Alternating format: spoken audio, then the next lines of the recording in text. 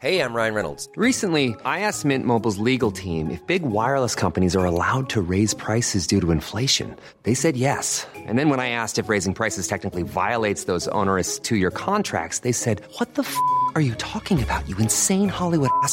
So to recap, we're cutting the price of Mint Unlimited from $30 a month to just $15 a month. Give it a try at mintmobile.com/switch. $45 up front for 3 months plus taxes and fees. Promo rate for new customers for limited time. Unlimited more than 40 gigabytes per month. Slows full terms at mintmobile.com.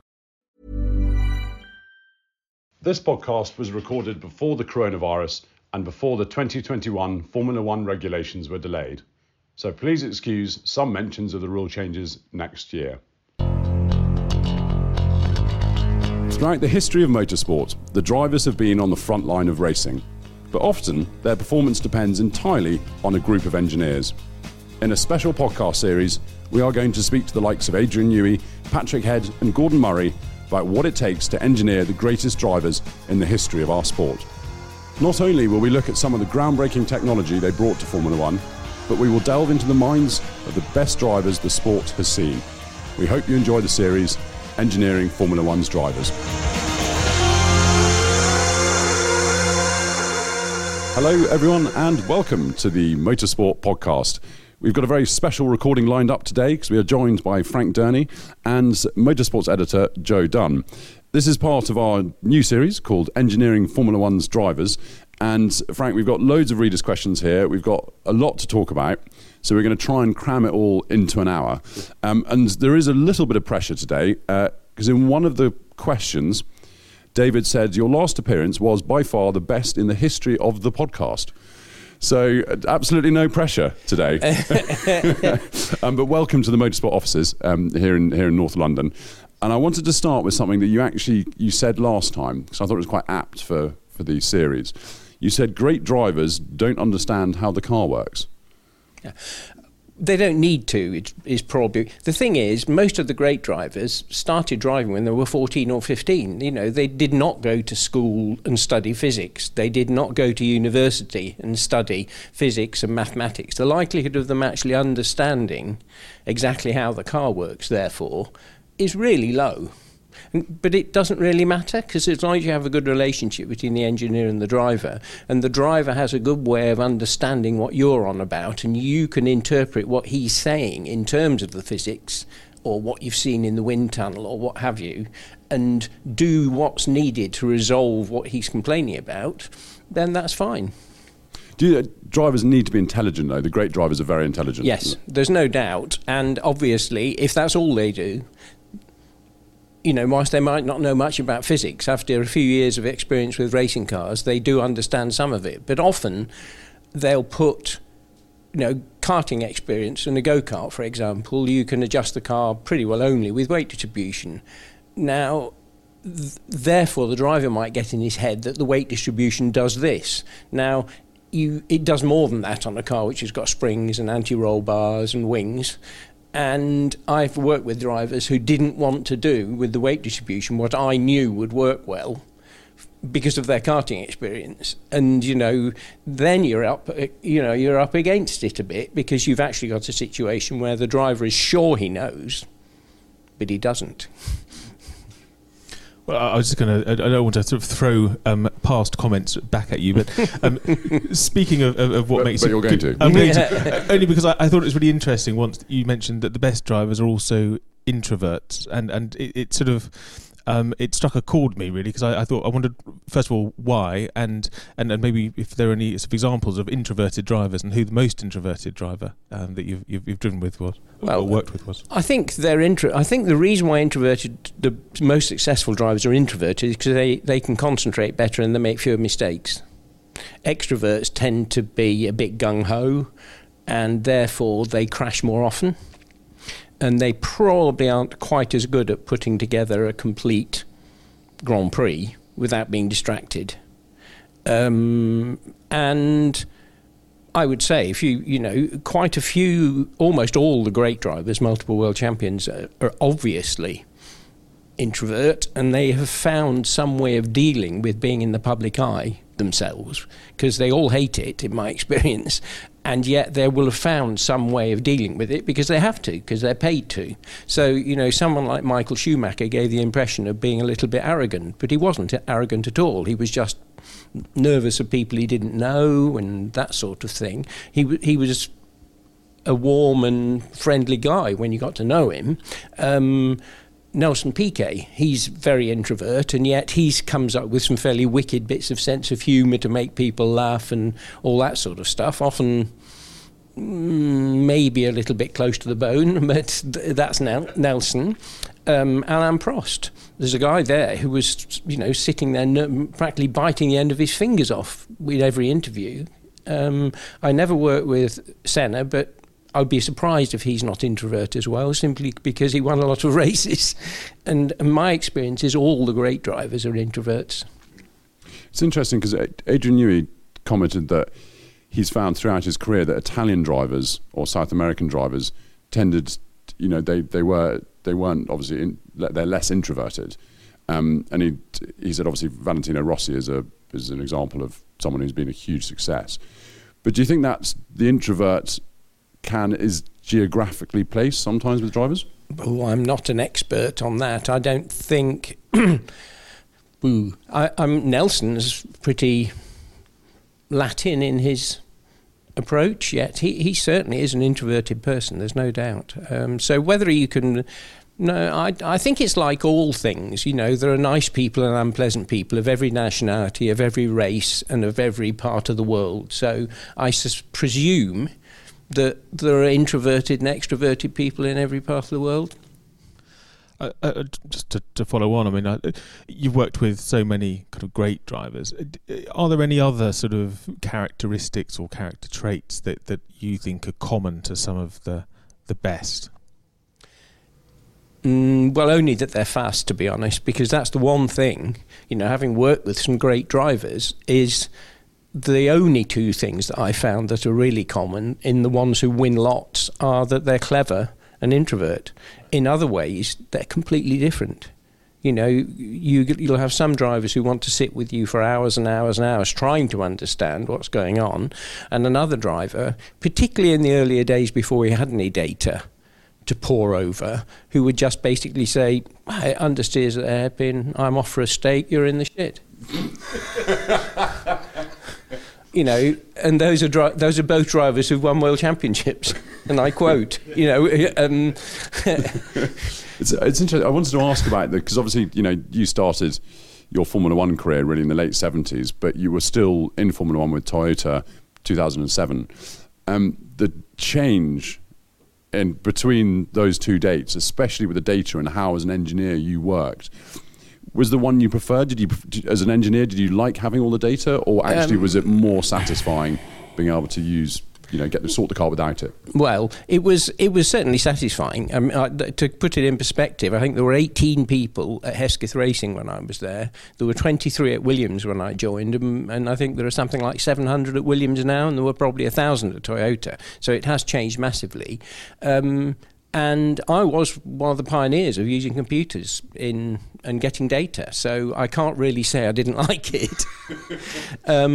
But I do think that people have got too blasé about it. For example, I'm absolutely 100% sure that the two most important things affecting the grip of the car are keeping the tyre temperature at the right temperature over the longest period of its grip limited in the corner. And the other is the shape of the aero map, i.e. how much downforce it produces at different ride heights and pitches. Neither of those, certainly when I was doing it, neither of those had a sensor. So you could get a bit of ride height data, but whether that told you what you really need to know. But the tyre temperature, and we all know, anyone who's ever talked to I couldn't warm my tyres up, it has always been the most important parameter, and there has never been, certainly in my career, there was never a tyre temperature sensor that was told you what you needed to know. There are now. I don't know how effective they are because I haven't used them. But if you therefore have got suspension movement, whether you've got an oil leak, that the water's getting too hot. There are lots of things you do know from the telemetry, but whether you've knocked on the head the most important parameter to get the most grip, No, you need to go out and have a look at the tyres and lie underneath the car and have a look at what the skid block looks like. And I found latterly that a lot of the drivers couldn't believe that I wasn't sitting in front of a laptop for 4 hours rather than going down and chatting to the tyre man and, looking at the skid block and seeing if you know what I mean. I was still doing that right at the end. And I think one of the problems is that because the younger guys have never done it any other way, so they have got no real way of feeling for. And of course, you can't get broad experience anymore. Long gone are the days when, as a young engineer, you might go and work for Lola or Reynard and be chucked in as a support engineer and find that your front wing end plate's got a problem and have to come back and redraw it. None of that's possible anymore. Nobody does that because they're all one make formula. You're not allowed to change it. So the junior guys who are learning the tools of the trade can only be race engineers. And therefore, they don't really get the concept side, not in any depth, and they don't learn the absolute nuts and bolts of what makes a racing car quick. There is no way of doing it anymore. I actually think the one-make formula is the invention of the devil and the worst thing that's happened in motor racing ever. We must talk about the next year's regulations in a bit. I wanted to ask, because obviously there's drivers that I think stood out for you in your career, from Reutemann to Piquet and Juan Pablo Montoya. I did just want to start by asking you about James Hunt, because you'd obviously just arrived in Formula One. I have a suspicion he was probably the one who said, it's understeering at the hairpin, I'm off to have a steak. It actually wasn't, but it could have been. What was he like to work with? He was great. I was never front line with him. I was doing suspension geometry work for Harvey Postlethwaite and analysing some of his aero data. And so I would go to events only in the UK and so I'd be overhearing things about, it's got a bit of understeering, listening to what they were going to do about it. So to say that I worked with him, apart from he knew who I was and we had a good chat about this and that and it was a bit of fun and all that, and subsequently it was quite good fun because of course he was at the races as a commentator. The only story I remember about James was at Silverstone it would have been 75, I suppose. He came into the pits in qualifying saying the car was just a little bit loose in, crikey, I'm forgetting the name of all the corners now, and in Woodcote, and that was when it was just an open, pretty well flat out bend with a sleeper bank on the outside, and could he have a softer rear bar? And it was on full soft. And Harvey pointed out that it was on full soft, and one of the older mechanics said, let me sort it out for you, James. And he made a lot of noise around the back of the car, and he took the anti-roll bar off. He said, I'll just take it into the truck and turn it down. Well, it was a massive, great big anti-roll bar. There wasn't a lathe that he could have fitted in. And he came back, fitted it. James was a bit more wound up because there wasn't much of the session left. And he didn't lie to him. He just said, I think you'll find the car's fine now. And he went out and went half a second quicker. Because it just goes to show that driver confidence is another thing you haven't got in your data. It's not... I've seen it before. In the last Brazil race with Montoya, the simulation had given an optimised setting for the rear wing, and we were getting rear tyre degradation on the hairpin coming up onto the main straight. And I said, well, why don't we just stick another hole of wing on? Oh, we can't do that. The simulation says it will be slower. And I looked at the simulation, it was like 0.02 slower. And I said, well, if it doesn't damage the tyres, you might find that doesn't work. Oh, well, yeah, but we're not really too competitive on the straight. We don't want to go slower on the straight. And I said, well, let's try it. Now, generally speaking, that was absolutely not done. The young engineers definitely wouldn't have done that.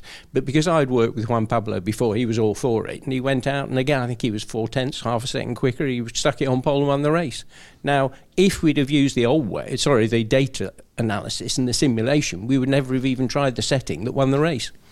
So I must ask some of these readers' questions. And we've got a couple here, one from Chris and one from Adrian King, really sort of about the same thing. Can Frank tell us about Nelson's 1987 season and how much did the San Marino accident affect him? At what point did you agree to implement the measured approach to a season that resulted in championship victory? So obviously I think Nelson did change quite a lot after that. Well, he banged his head badly. I mean, they should really have changed it before Senna died, shouldn't they? Because he wasn't the first person to have nearly died there. And he couldn't see as well, although he never told us. He didn't actually tell me about quite a few other things that went wrong until after he retired, because he felt that it wasn't right. But he certainly was never as quick again. I mean, prior to that, on an equal day in an equal car, Nigel was never as quick as him, actually. Might have been braver. But after that, they were very closely matched. I don't know that a more measured approach was... I don't think we changed the approach, to be honest. The approach always was, we don't care which car wins as long as the other one's second. And that may not have pleased the drivers, but that was always the Williams approach. Robert was sort of asking Chris was asking a similar question about that 87 season. But he goes on to say, many folk, myself included, feel he was fortunate to win the 87 title, and he was generally outdriven by Mansell in 86 and 87, which is sort of against, I suppose, what you're saying. I wouldn't agree with that, no. Yeah. Right, well, that's answered your question. There's quite a nice one here from Konstantin Pavlenko. During your time at Ligier, 2 great champions were invited for a short test to evaluate the car, Prost in 92 and Schumacher in 94. Which of them impressed you more and provided better feedback on the car? And did this information help in further development of the chassis? Well, the 92 thing I was there for, and I did... I think the thing we gained mainly was how incredibly fast Prost was. We really hadn't realised, and this sounds terribly arrogant, doesn't it? We hadn't actually realised that the car was quite good. And, you know, because Prost was... Frankly, if we'd have had Prost in the car for the season, which didn't happen because Guy wasn't prepared to give him the team, as far as I can understand, we wouldn't have beaten Williams, but then we had one engine in spec lower than them, but we would have been up there with them, you know, if you look at the difference in lap time between Prost. So he was very interesting to work with because he asked me some questions that meant he'd really felt the car, because he was talking about things that I knew made an effect, which nobody else had ever talked about, which was interesting. It was different with Michael because I'd actually arranged that test and he didn't want to talk to me about it because he didn't want to help Ligier to beat him. So he didn't say anything about the handling of the car to me. He may have done to Ross and Rory and everybody, but he wouldn't talk to me about it. But he was obviously... Kind of him, wasn't it? Yeah. But he was obviously quick. He was quick, and I mean, he's a very competitive guy. He's not going to help somebody else, but he certainly didn't help me, and he was determined not to. Right. There's another one on, we've been talking about Alain Prost, one from David here. In your last appearance on the podcast, you mentioned Alain Prost was intrigued as to why, even in a first gear hairpin at Monaco, aerodynamics was more important than anything mechanical. Can you please explain to us why this is true? Well, that probably is an exaggeration. Mechanically, the thing that makes the difference is the tyre temperature. So that's all. There's nothing you're going to do with springs and dampers and all the other stuff that people talk about for the mechanical aspect of the car that will give you any more grip. Mechanical things lose grip, not gain it. You know, what you're trying to do with the suspension geometry and the dampers and the springs is to minimise the loss, not create a gain. But with downforce, an extra bit of downforce gives an extra bit of vertical force. So with the same amount of friction coefficient, which is tyre temperature dependent, you will have more grip. If that extra little bit of downforce allows the tyre to not overheat, it'll give you even more grip than you realise. And so whilst the incremental increase in downforce is a tiny number of kilos at that speed, the actual extra grip it gives you, both due to the fact that it's the only thing that's giving you more grip, plus it may help the tyres, means that it does. And yet, you know, Prost, I think, was the first driver who noticed that himself and wanted to know from me why it was. It's amazing that there's, you know, driving a Formula 1 car flat out and you've still got time to sort of wonder about those things. That's probably why I never was a Formula 1 driver. And why he won so many yes, exactly. races. Yeah. They didn't call him the professor for nothing, believe me. Do you think there's... lots of people always talk about the great drivers are the ones who can drive at the limit using less of their brain, as it were. Do you think there's something to be said for that? Because there was, there's rumours of Michael Schumacher on a qualifying lap coming over the radio talking completely normally, and we alluded to it there with Prost. I take it. Yeah. I mean, I haven't. Certainly, the older drivers who weren't used to using the radio were somewhat surprised that they could use it, and that was that. So but radio discipline got better, and it's certainly true that with some drivers, you would say they were absolutely using 100% of their capacity to not crash, whereas with other drivers they weren't, and they were thinking ahead. You hear stories about drivers back in the day who smelt grass and thought, oh, someone's gone off. Wasn't that Jim Clark story? I forget. He's my hero. But it's certainly the case that being clever is a very big part of it, and the cleverer you are, I suppose, the more of your intellect you've got left over the top of the driving. Yeah, because you do hear sort of current drivers sometimes referring to something they saw on the big screen during the race, and I'm flabbergasted by that, because surely you should be looking at where you're going. Well, you should, but I think a driver's going to be taking data from everywhere he can, and if there are big screens that he can see in various places, I'd certainly be wanting to get that information. I know it's impossible to compare drivers from different eras, but do you think, it is possible because a driver in the 30s is using everything at his or her disposal to be the fastest, and really it's the same now, it's just a different set of tools they've got? Yeah, I absolutely think so. I think that whoever was the best driver then would be the best driver today, with the proviso that there may be somebody, I don't know, somewhere in the world who'll never have an opportunity to even get a driving licence, who's got what it takes but will never drive. But yes, the requirements have changed in as much as the cars have got far more grip now than they used to have. And you probably don't require as much bravery because A, because of that, and B, because of all the safety precautions. But I still think that, the best drivers are the best drivers, and that's that. Just to pick up on the bravery side of things, could you tell us a bit about your impressions of Mansell and whether he is given the credit that maybe he deserves, and what your opinion of was working with him? Well, Nigel is a massively talented driver. He's really fast, but he's not one of the people who you call very intelligent. So he probably had the best car 5 times and was world champion once. I'm sure you told him that yourself. I don't think I've told him that. He'd probably hit me if I said that. But it's if you take 86, it's a good example. We all remember the tyre exploding and Nigel not winning.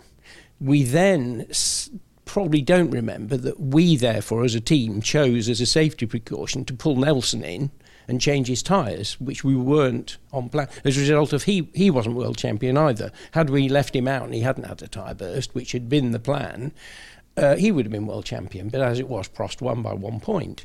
Now, if you look at all the races rather than just the last one, or even more extreme, you reverse the season such that Australia would have been the first race, as it is now, and Brazil the last, nobody would remember Nigel had a blowout by mid-season, probably, because it wasn't allied to the number of points he'd already scored. And if he'd gone off on the first lap of the last race making a stupid manoeuvre, which is what he did in Brazil, everyone would have said, silly bugger, he doesn't deserve to be world champion. So, one's, I don't know, the psychological view of what actually happens in the season is massively coloured by the sequence of the races and how it's publicised. Because, we'll never forget, I'll never forget, Nigel not crashing with that rear tyre hanging off. It was just remarkable. And yet, it was just one of multiple races, not all of which failed because of a car failure. Some of them were his own fault. And Nelson's the same, Prost deserved that championship because he didn't have a particularly reliable car, but every time it finished, nobody could have got more points out of it. Whereas both our drivers were racing against each other, and Nelson knocked all 4 wheels off it in Detroit, trying to go faster than he needed. actually. And, both of them threw away races during the year, but it's not obvious to us, I suppose, as fans, simply because of the sequence in which they happened. You had quite a complicated relationship with Nigel, though. I mean, in terms of am I right in saying that he always thought that you favoured Nelson over him, or that Nelson was getting an advantage? I just wonder what your thoughts are. The thing is, I did loads of tests with Nigel, got on famously with him and everything. In the first year he was with us, when Keke was his teammate, he used to stay at our house when we were testing at Silverstone. He'd be rolling around on the carpet with my kids, and I had a really good relationship with him. It was great. But at some stage, he seemed to have decided I was favouring Nelson. Now, I ran Keke at the races, not Nige, and I ran Nelson at the races, not Nige.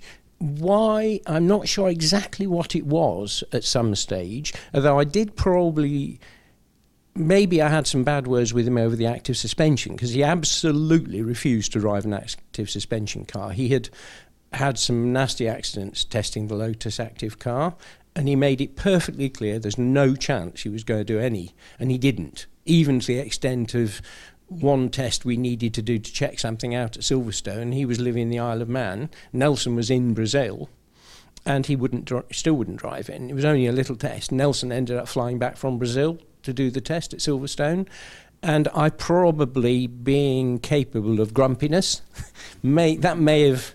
Surely and not. He certainly latterly had decided that I was trying to do him down, which I can assure him, if he's watching, he probably won't, but I could assure him I wasn't.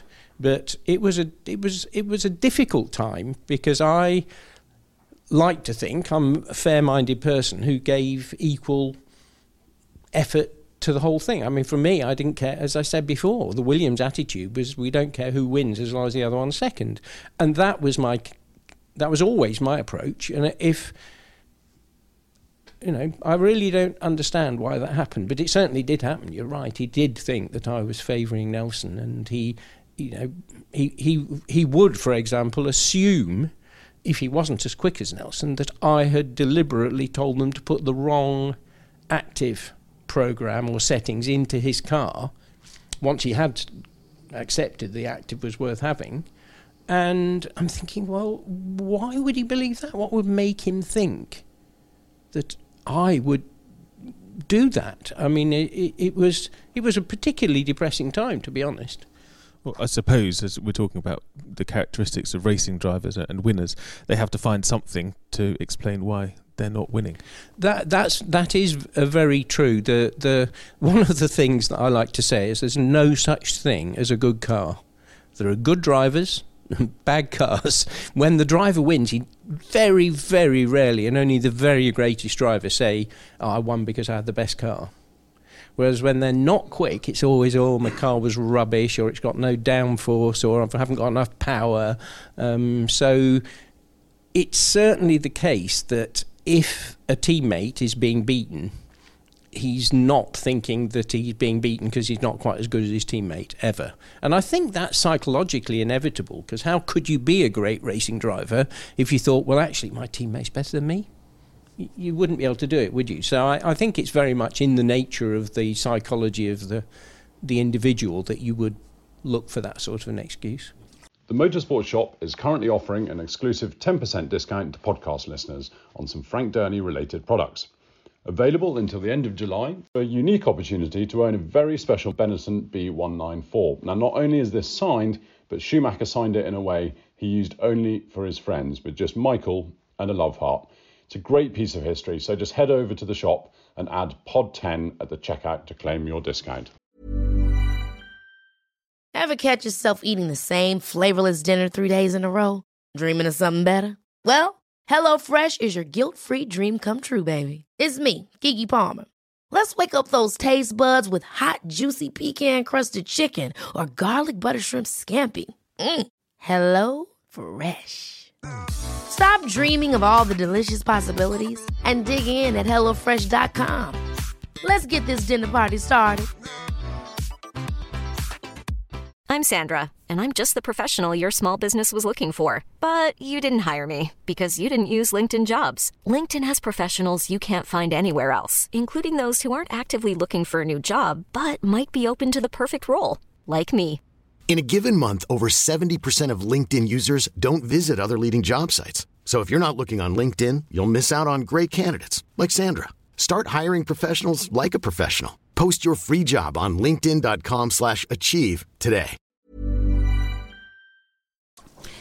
Interestingly, talking about psychology and drivers, one of your, I'm thinking sort of your favourite drivers, Carlos Reutemann, was this sort of slightly sort of, I'm not going odd character is the wrong phrase, but on the one side he was this wonderful, wonderful talent behind the steering wheel, but his mind did, he did sort of, especially when he sort of threw away the championship, really, there was this other side to him, and it must have been quite a frustrating thing as an engineer, because you had a passenger ride with him once in the wet, which sort of blew your mind, but then to see something like that championship float away. It was so sad, because he should have been world champion that year. It's such a shame he wasn't. For me, to say that it was frustrating. At the races, you see, again, I was running Jones and Neil, and in fact, for the last race, Patrick came over to help Carlos. I had to keep reminding him that he was supposed to be helping Carlos because his natural reaction was to be to talk to Alan. But we could tease him about that. But he might not remember it the way I did. But anyway, it was much less of a frustration for me because my car was in the lead and it won and and seeing Carlos dropping back, you're so focused during the race on your own task, and if you're running a car, you can't be concentrating too hard on the other one. That's the team manager's job. So it was. I thought afterwards it was horrendous that he hadn't won the championship because I thought he deserved it. But in the end, on the day, I was concentrating on Jones, worrying about whether his head was going to fall off because he was hanging out the cockpit. Different days. Yeah. Before we go on to sort of talk more about the engineering side, I did want to talk briefly about Williams and obviously Frank's accident, because it really, he was, along with, Patrick, in the early days, he was the driving force. If it wasn't for Frank running things out of a telephone box and, by the sort of skin of his teeth, Williams wouldn't have been there. What was it like at Williams over that sort of, the before and after? Well, I think Frank was very good at blagging the money. Once he'd accepted that the engineering side was pretty well in hand now, which I don't think it ever had been at Williams before in the history of Williams, he'd always not been satisfied that the engineering side was working properly. He basically didn't bother too much about the running of the company. I mean, day-to-day running the company, Patrick did it, not Frank. Pretty well everything that happened at Williams, apart from the marketing side and the raising money, Patrick did. I went off and did the aero and most of the testing, but Patrick was Williams Grand Prix engineering, really. He was the day-to-day guy who took all the decisions, because Frank often wasn't there. He'd be off getting money from he'd be in Saudi Arabia waiting to get an audience with the prince or something. He might have to be there for days before they deign to see him and all this sort of stuff. So when he had his accident, it was a massive shock to the system, and if at that stage he hadn't got some good sponsored contracts already signed, we'd have been screwed. Because I don't think the rest of us, with all due respect to the other clever guys in marketing, of whom there weren't many, there was Peter Windsor and Sheridan Thin, really, but I don't think they could have blagged the money as effectively as Frank did. But having the budget in place for however many years it was, we basically continued as we always did. The big change was that Patrick then had to be team principal, which meant he then had to go to all the races, which hitherto we'd split pretty well 50-50. And because he might well be in a team principals meeting, I ended up having to go to all the races as well, so that the engineering side would definitely be covered.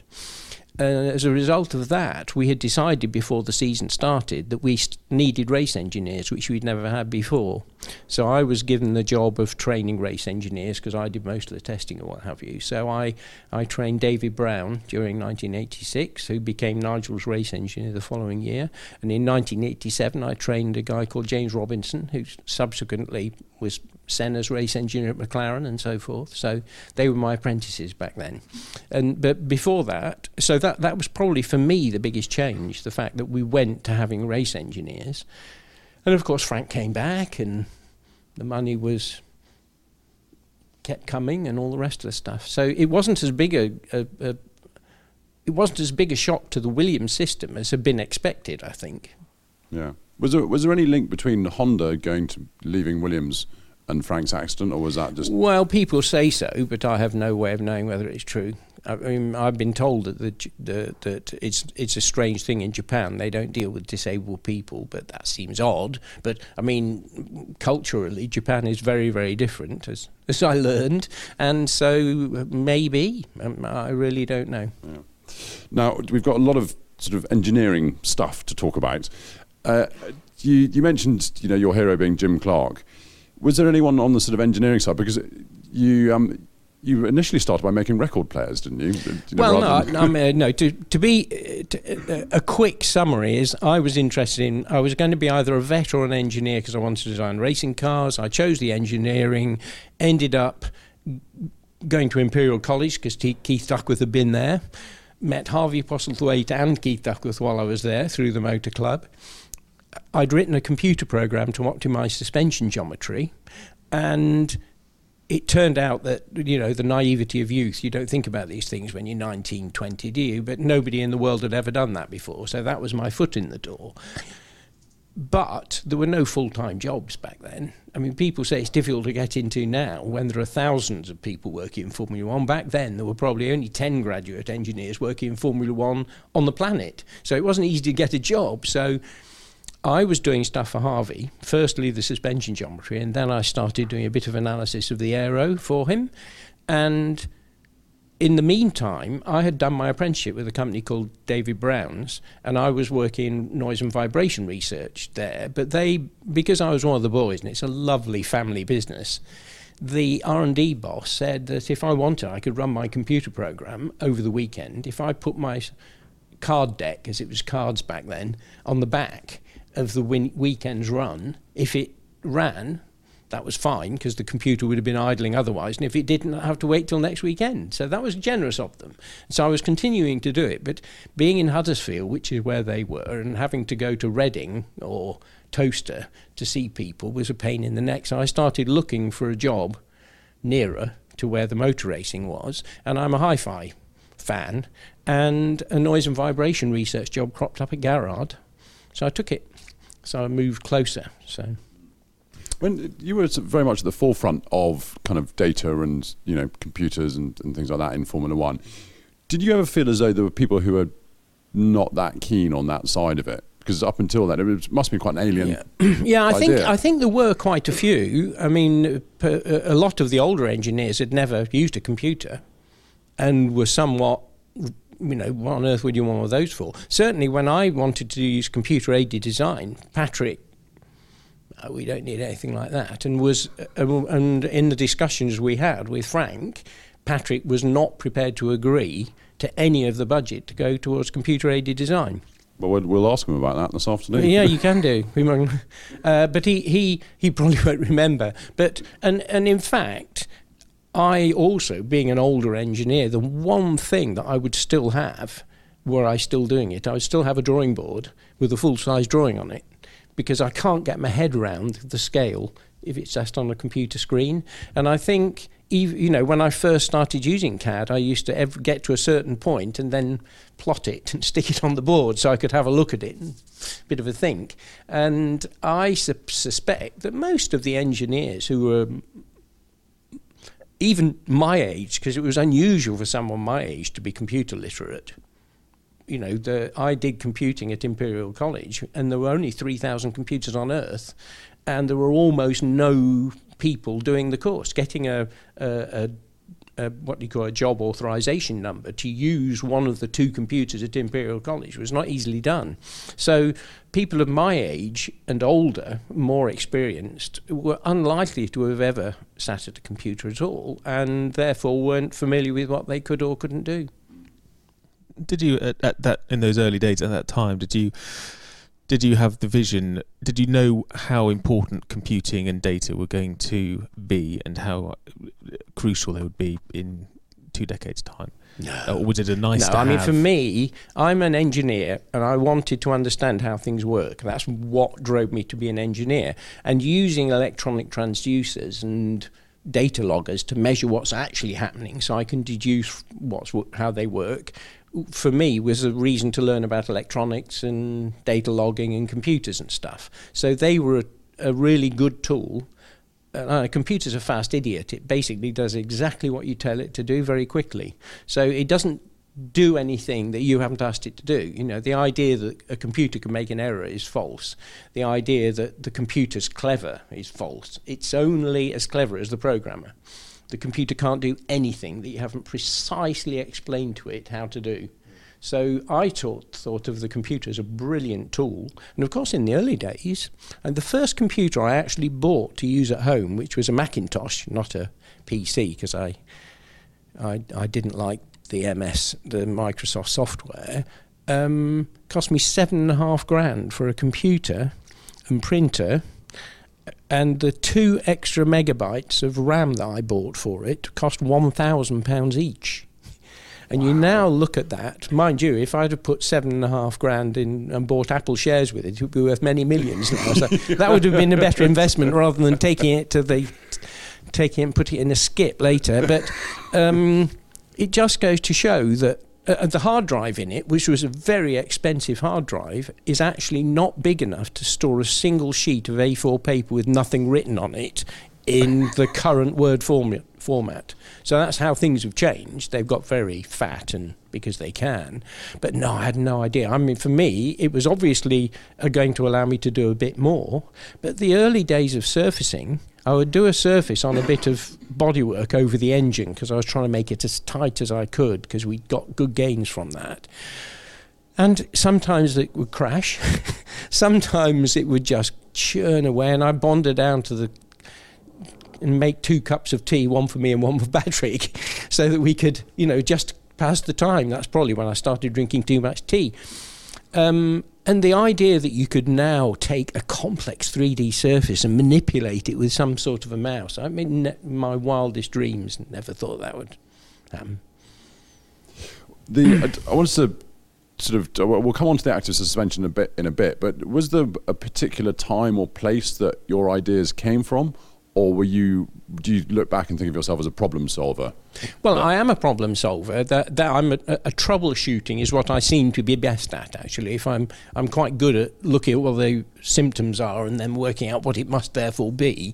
But I suppose that's where the ideas come from, because one of the things, the flat bottom was a terrible deviation of motor racing, because going from a shaped to a flat bottom made the cars from nice and predictable to hideously unstable, and what we had to do to try and make them work was just horrendous.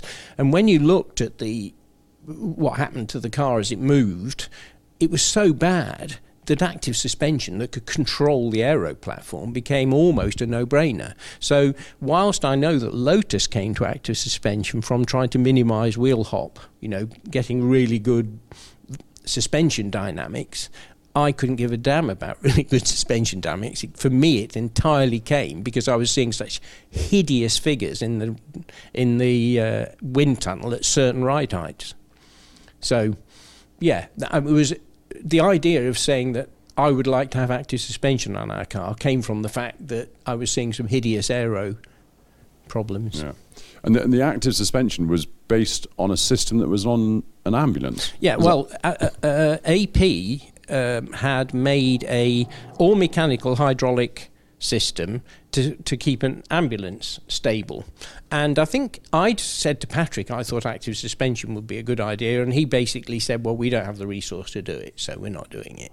And then this guy had come along to see Patrick and said, well, I've got this system, and we think it's probably quite good, but it's never gone into production. And Patrick saw, I think partly because it wasn't electronic, it used a little spring damper mass system as the frequency splitter between correction and bump, in as much as you've got to have something in an active suspension system that decides whether it's a hill and it's got to go up it, or whether it's a bump and it's got to ride over it. And they had a mechanical system for doing this. So the first thing I did was sat down, looked at it and thought, well, it's the wrong way round. What they have made the front's got to be the back, for a Formula 1 car, I mean. I won't go into the details of why, but that was clear. So we did that. We built a prototype that was all mechanical, but making a little spring mass damper system for all, well, there were three. It's a three-wheel, a three-legged stool idea, the way it works. So they were all the same. We failed dismally on. I remember the first time Nelson drove it, he came in and said, he said, it's beautiful. He said, it rides like a Cadillac. He said, the problem is, handles like a Cadillac as well.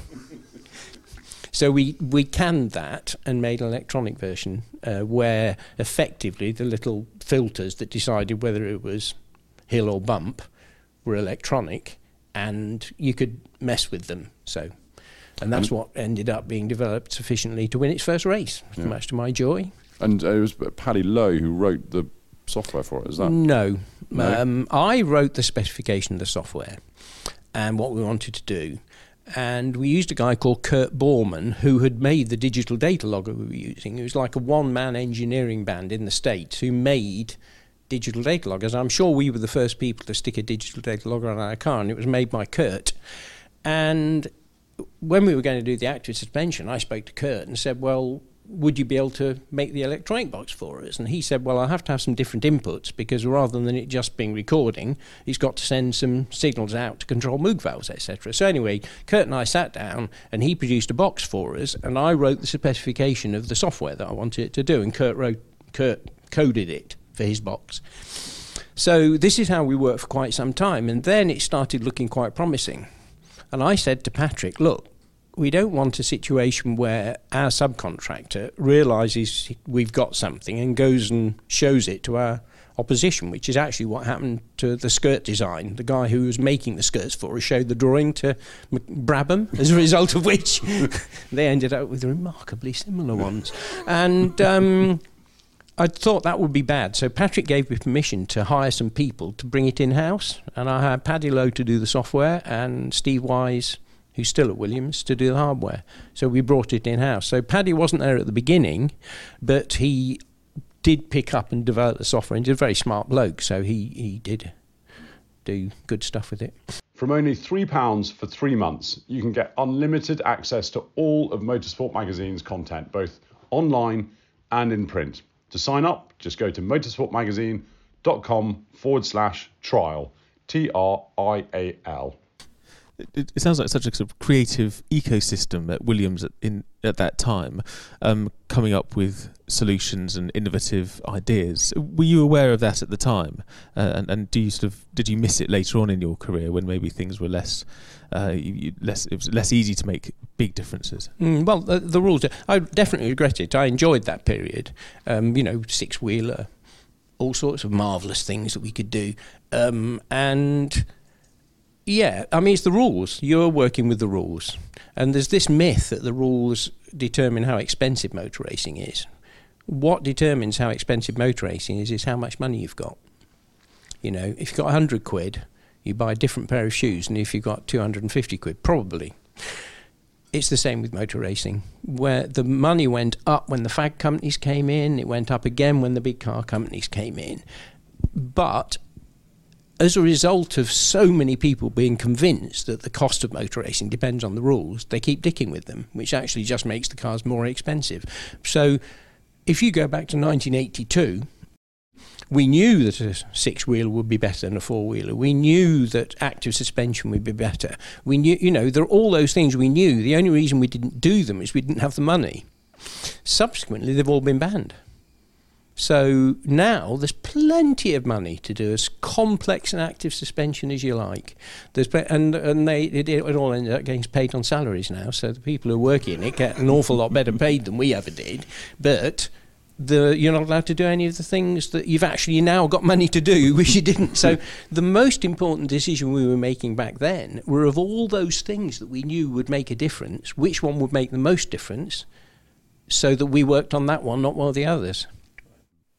Do you look back at the active suspension and think and consider that sort of your greatest engineering solution, or were there others that are less famous? Oh, I don't know. Crikey. Probably, in as much as it had legs, the basic concept, and it was running on the FW14 and pretty well unchanged, basically, with some small, the basic concept of that system kept winning until it was banned, basically. Yeah. So I suppose it was. There were other things, like, for example, the strakes that everyone's got in their underbody. I was the first person to put any of those on a car, which of course nobody would have noticed at the time because nobody took pictures of diffusers back then. Yeah. That sort of thing. There are little aero tweaks that I've done that mean something to me, but wouldn't mean anything to anyone else, I guess. Yeah. But did get copied.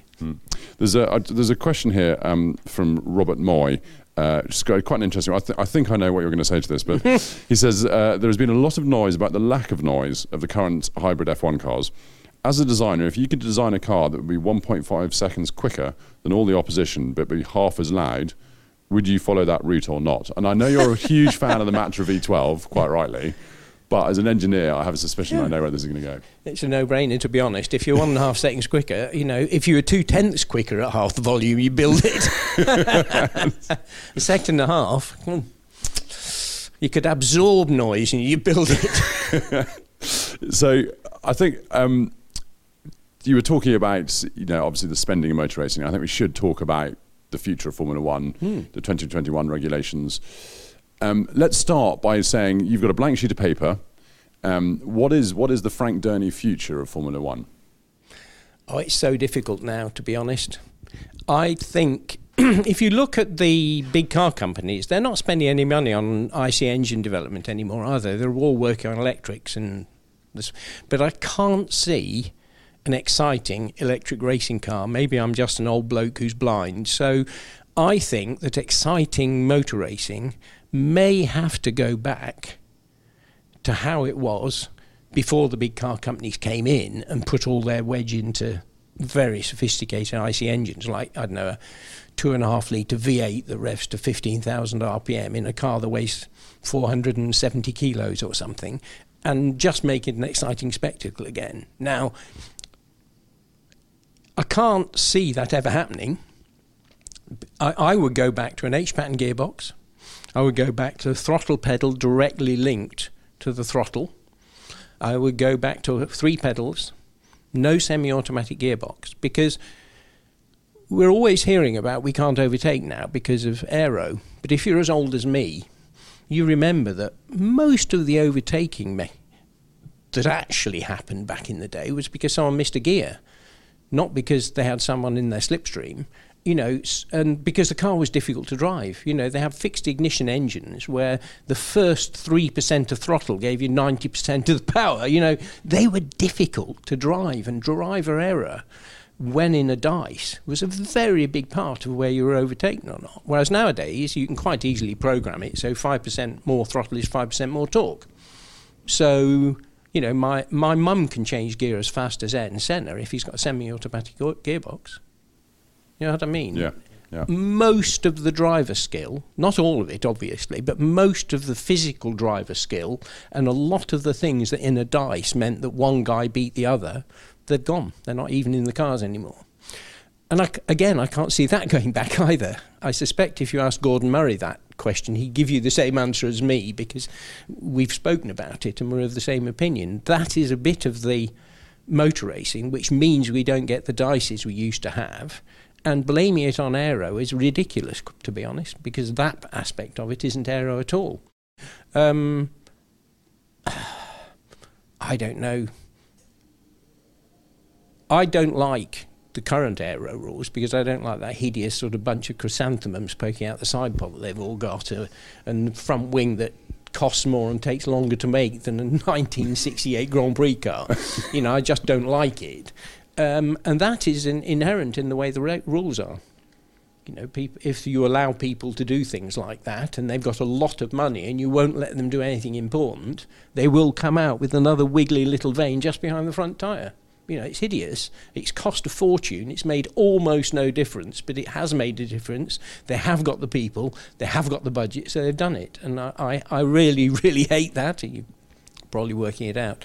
But on the fence. Yeah, as usual. Yes, as usual. So I do think, if you look back at Peter Wright's original analysis that he did about the car parameters that had a big influence on overtaking, he found that tyre grip was another big influencing factor, and less tyre grip was always good for overtaking. And again, you know, Jim Clark won 2 Grand Prix on the same set of tyres. You know, you can't think of that happening now, can you?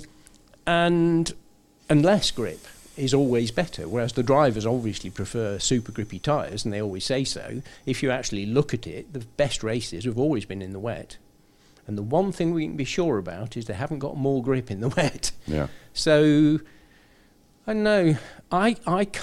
The hybrid engines, for the road, I think hybrid's a brilliant thing, a petrol-electric hybrid. Bought one myself. But I'm not sure that for racing, in the long term, given the amount of big car company investment that's required, that it's sustainable, because I don't think they'll bother. I think in a few years' time, they'll be so... Maybe. I mean, for me, still, a hybrid is a better solution than electric. And maybe I'm right, and maybe that'll dawn on everyone. But at the moment, it looks like all the pressure for the big car companies to go entirely electric. And if that's the case, I can't see the development of these fabulous, incredibly efficient, but mind-numbingly heavy and expensive engines being the thing for Formula One. And again, I think I probably know the answer, but did road relevancy ever play any kind of part in your thinking when... No, being faster is the thing that was the only thing. And I mean, if fitting a radio or an air conditioning system made it faster, I would have probably looked into the best radio, but it didn't, you know. And I remember thinking the last thing I absolutely know brought improvements to road cars were disc brakes in 1959. Most of the rest of it, now carbon brakes are better, but you're not going to see those on every car, because I think there's something like 6 or 7 grand extra on an expensive car. Hybrid, I'm sure that there are some things from the hybrid programming and optimization could end up on road cars, but that's not my expertise. But from the chassis side, I can't think of anything that I would do to make my racing car better that would also make my road car better. Nothing. I mean, I think you know, Formula One may well have to make a choice at some point between going after the manufacturer money and therefore road relevancy, or just becoming a pure entertainment sport. Yeah. The looking at the 2021 regulations, the kind of, I guess, the general premise of this, and please correct me if I get this wrong, is to try and take away some of the dirty air behind the car. You were mentioning earlier that actually the overtaking is not necessarily all down to... It's not only that, obviously. I mean, the number of times we've reduced it is almost without number. We lost 80% of the aero efficiency when we went flat bottom. Yeah. So if that was the answer, there would be far more overtaking in 1983 than there had been in 1982, which you'll find there wasn't. So, you know, it's one of those... I know that this isn't a common view, but I think it's almost like a sort of hobby horse that has almost no justification in fact, because we've been banging on about aero being the problem since Adam was a boy, and we've done massive changes to the aero of the cars over the years, either just massive reduction in aerodynamics, loss of this, that or the other. You know, the 2009 rules were there to help overtaking, but one of the solutions was outwash front wing, which apparently makes it worse. I've no idea whether it actually does, because I haven't looked into it. But, you know, if fixing the aero was the answer, it would have been fixed years ago. Yeah. Interestingly, I always think that 2008 cars look hideous next to the 2009 ones. I quite agree. I didn't like the narrow wing with a sort of swoopy down in the middle, and they were hideously difficult to design as well. Yeah. I preferred the 2009. Yeah. Cool. Do you think the cost cap will have much of an effect on teams? I don't really know. The thing is, that it was inevitable. I mean, the cost cap should have included the driver and the team principal, but of course the team principal didn't want to vote for that because he's not going to make 10 million a year if the cost cap's 30 million, is he? And the drivers weren't going to be keen on it because if the driver is actually taking 3/4 of the budget and the wind tunnel has to be closed, it'll slowly dawn on him that in actual fact he's maybe not quite as important as he thought he was. So... Frank, please come back to Formula One. But the fact is, the drivers aren't in the price cap, and nor's the team principal. I mean, it's a joke. It isn't a price cap. So, say for example, I'm a driver and I'm on 50 million a year. I know there aren't many, but say I am. And I think, up to now, the race engineer's been on whatever he's on, working for the team. My trainer, psychological analyst, the data engineer, I would just hire them all. Or I'd talk to the team and the team would say, well, look, we'll give you another 10 million a year. So your race engineer now works for you. And you can pay him £1 million a year if you like. And your trainer, he would now work for you. And you put as many people as you possibly can who do work with the driver at the circuit. You know, the people on the simulation, calculation, they all work for the driver. So all of a sudden, that total overhead, now I don't know whether they'll put somebody in place to avoid that, but it doesn't stop me laughing my head off when I find that there's a price cap and it doesn't include the team principals or the drivers. It's ridiculous. Interesting that you've managed to find a loophole in the regulations already. But, well, to be honest, that was the obvious loophole while they were being discussed. Now, before we go on to the next question, I should remind you that we have a motorsport shop that is absolutely packed to the rafters with signed memorabilia, posters, books, models, and everything you could ever want from the world of motoring or motorsport. Have a look at motorsportmagazine.com/shop. What's more, as a podcast listener, you get a 10% discount on everything in the shop. This is valid until the end of July, and please use the code POD10. That's POD10. We're running out of time, sadly, but just before we finish, I wanted to play a quick game of sort of word association. So I'm going to throw some names at you. Oh dear. And do just say what comes into your head. I think this should be excellent. In light of who we're sitting down with this afternoon, I'm going to start with Patrick Head. Genius. Frank Williams. Hard-working. Alain Prost. Brilliant. Juan Pablo Montoya. Oh, what a character. I do actually, I'm going to just quickly dive in here. He was an amazing talent, wasn't he? Yeah. And I do think he's underappreciated in the results. Oh, I completely do. He and Nigel Mansell are the two most similar drivers I've worked with in terms of nothing was going to stop him going for a gap. You know, his massive talent. He was just incredibly talented, but he and his character didn't really... He didn't appreciate the way Formula One was, because he won everything in Indy cars already, and he got used to that rather laid-back way of operating and all the rest, and he just didn't like being corralled and controlled in the way that Formula One teams expect. I think it was a shame that he left Williams, because McLaren was never going to be suitable for him, and Williams could have been, but, well, he did, and it's all over, and it's a shame, because I'm a massive fan of the man. Yeah. And then the final one, Nigel Mansell. Difficult. There's one question in here, if I can find it. You were talking about Williams then. Yes, this is from David as well. There's another part of his question. Just to finish on this, what are your feelings on the steady decline of Williams since the early 2000s? Oh, it's massively depressing. I hate it. I mean, I just don't like it. It just seems completely wrong. I still pop in to see Frank because he's my mate. And I used to wander into the, drawing office and talk to people who I knew. And I still do sometimes, and often. And if I go down in the workshop, all I get is, "When are you coming back?" shouted across the workshop floor, which is incredibly heartwarming and all the rest of the stuff. But I'm sure I couldn't do anything for them, I'd have said to people, I'm nearly 70 now. When I was working on the 07, I was 29. It's not for people like me to be coming up with the new ideas. Well, you came up with lots of them. Yeah, it was good. massive fun. You Yeah. know, I'm so privileged to have been paid a salary to do my hobby for my entire career. Can't beat it. Well, thank you very much for coming in. It's been Welcome. absolutely fascinating. Joe, thank you very much for joining us. Alan, for recording it all.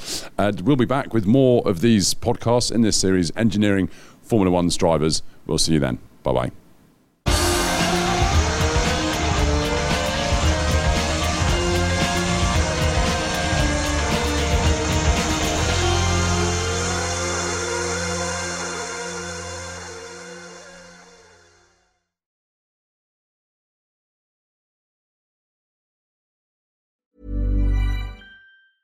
Ever catch yourself eating the same flavorless dinner 3 days in a row? Dreaming of something better? Well, HelloFresh is your guilt-free dream come true, baby. It's me, Keke Palmer. Let's wake up those taste buds with hot, juicy pecan-crusted chicken or garlic butter shrimp scampi. Hello Fresh. Stop dreaming of all the delicious possibilities and dig in at HelloFresh.com. Let's get this dinner party started.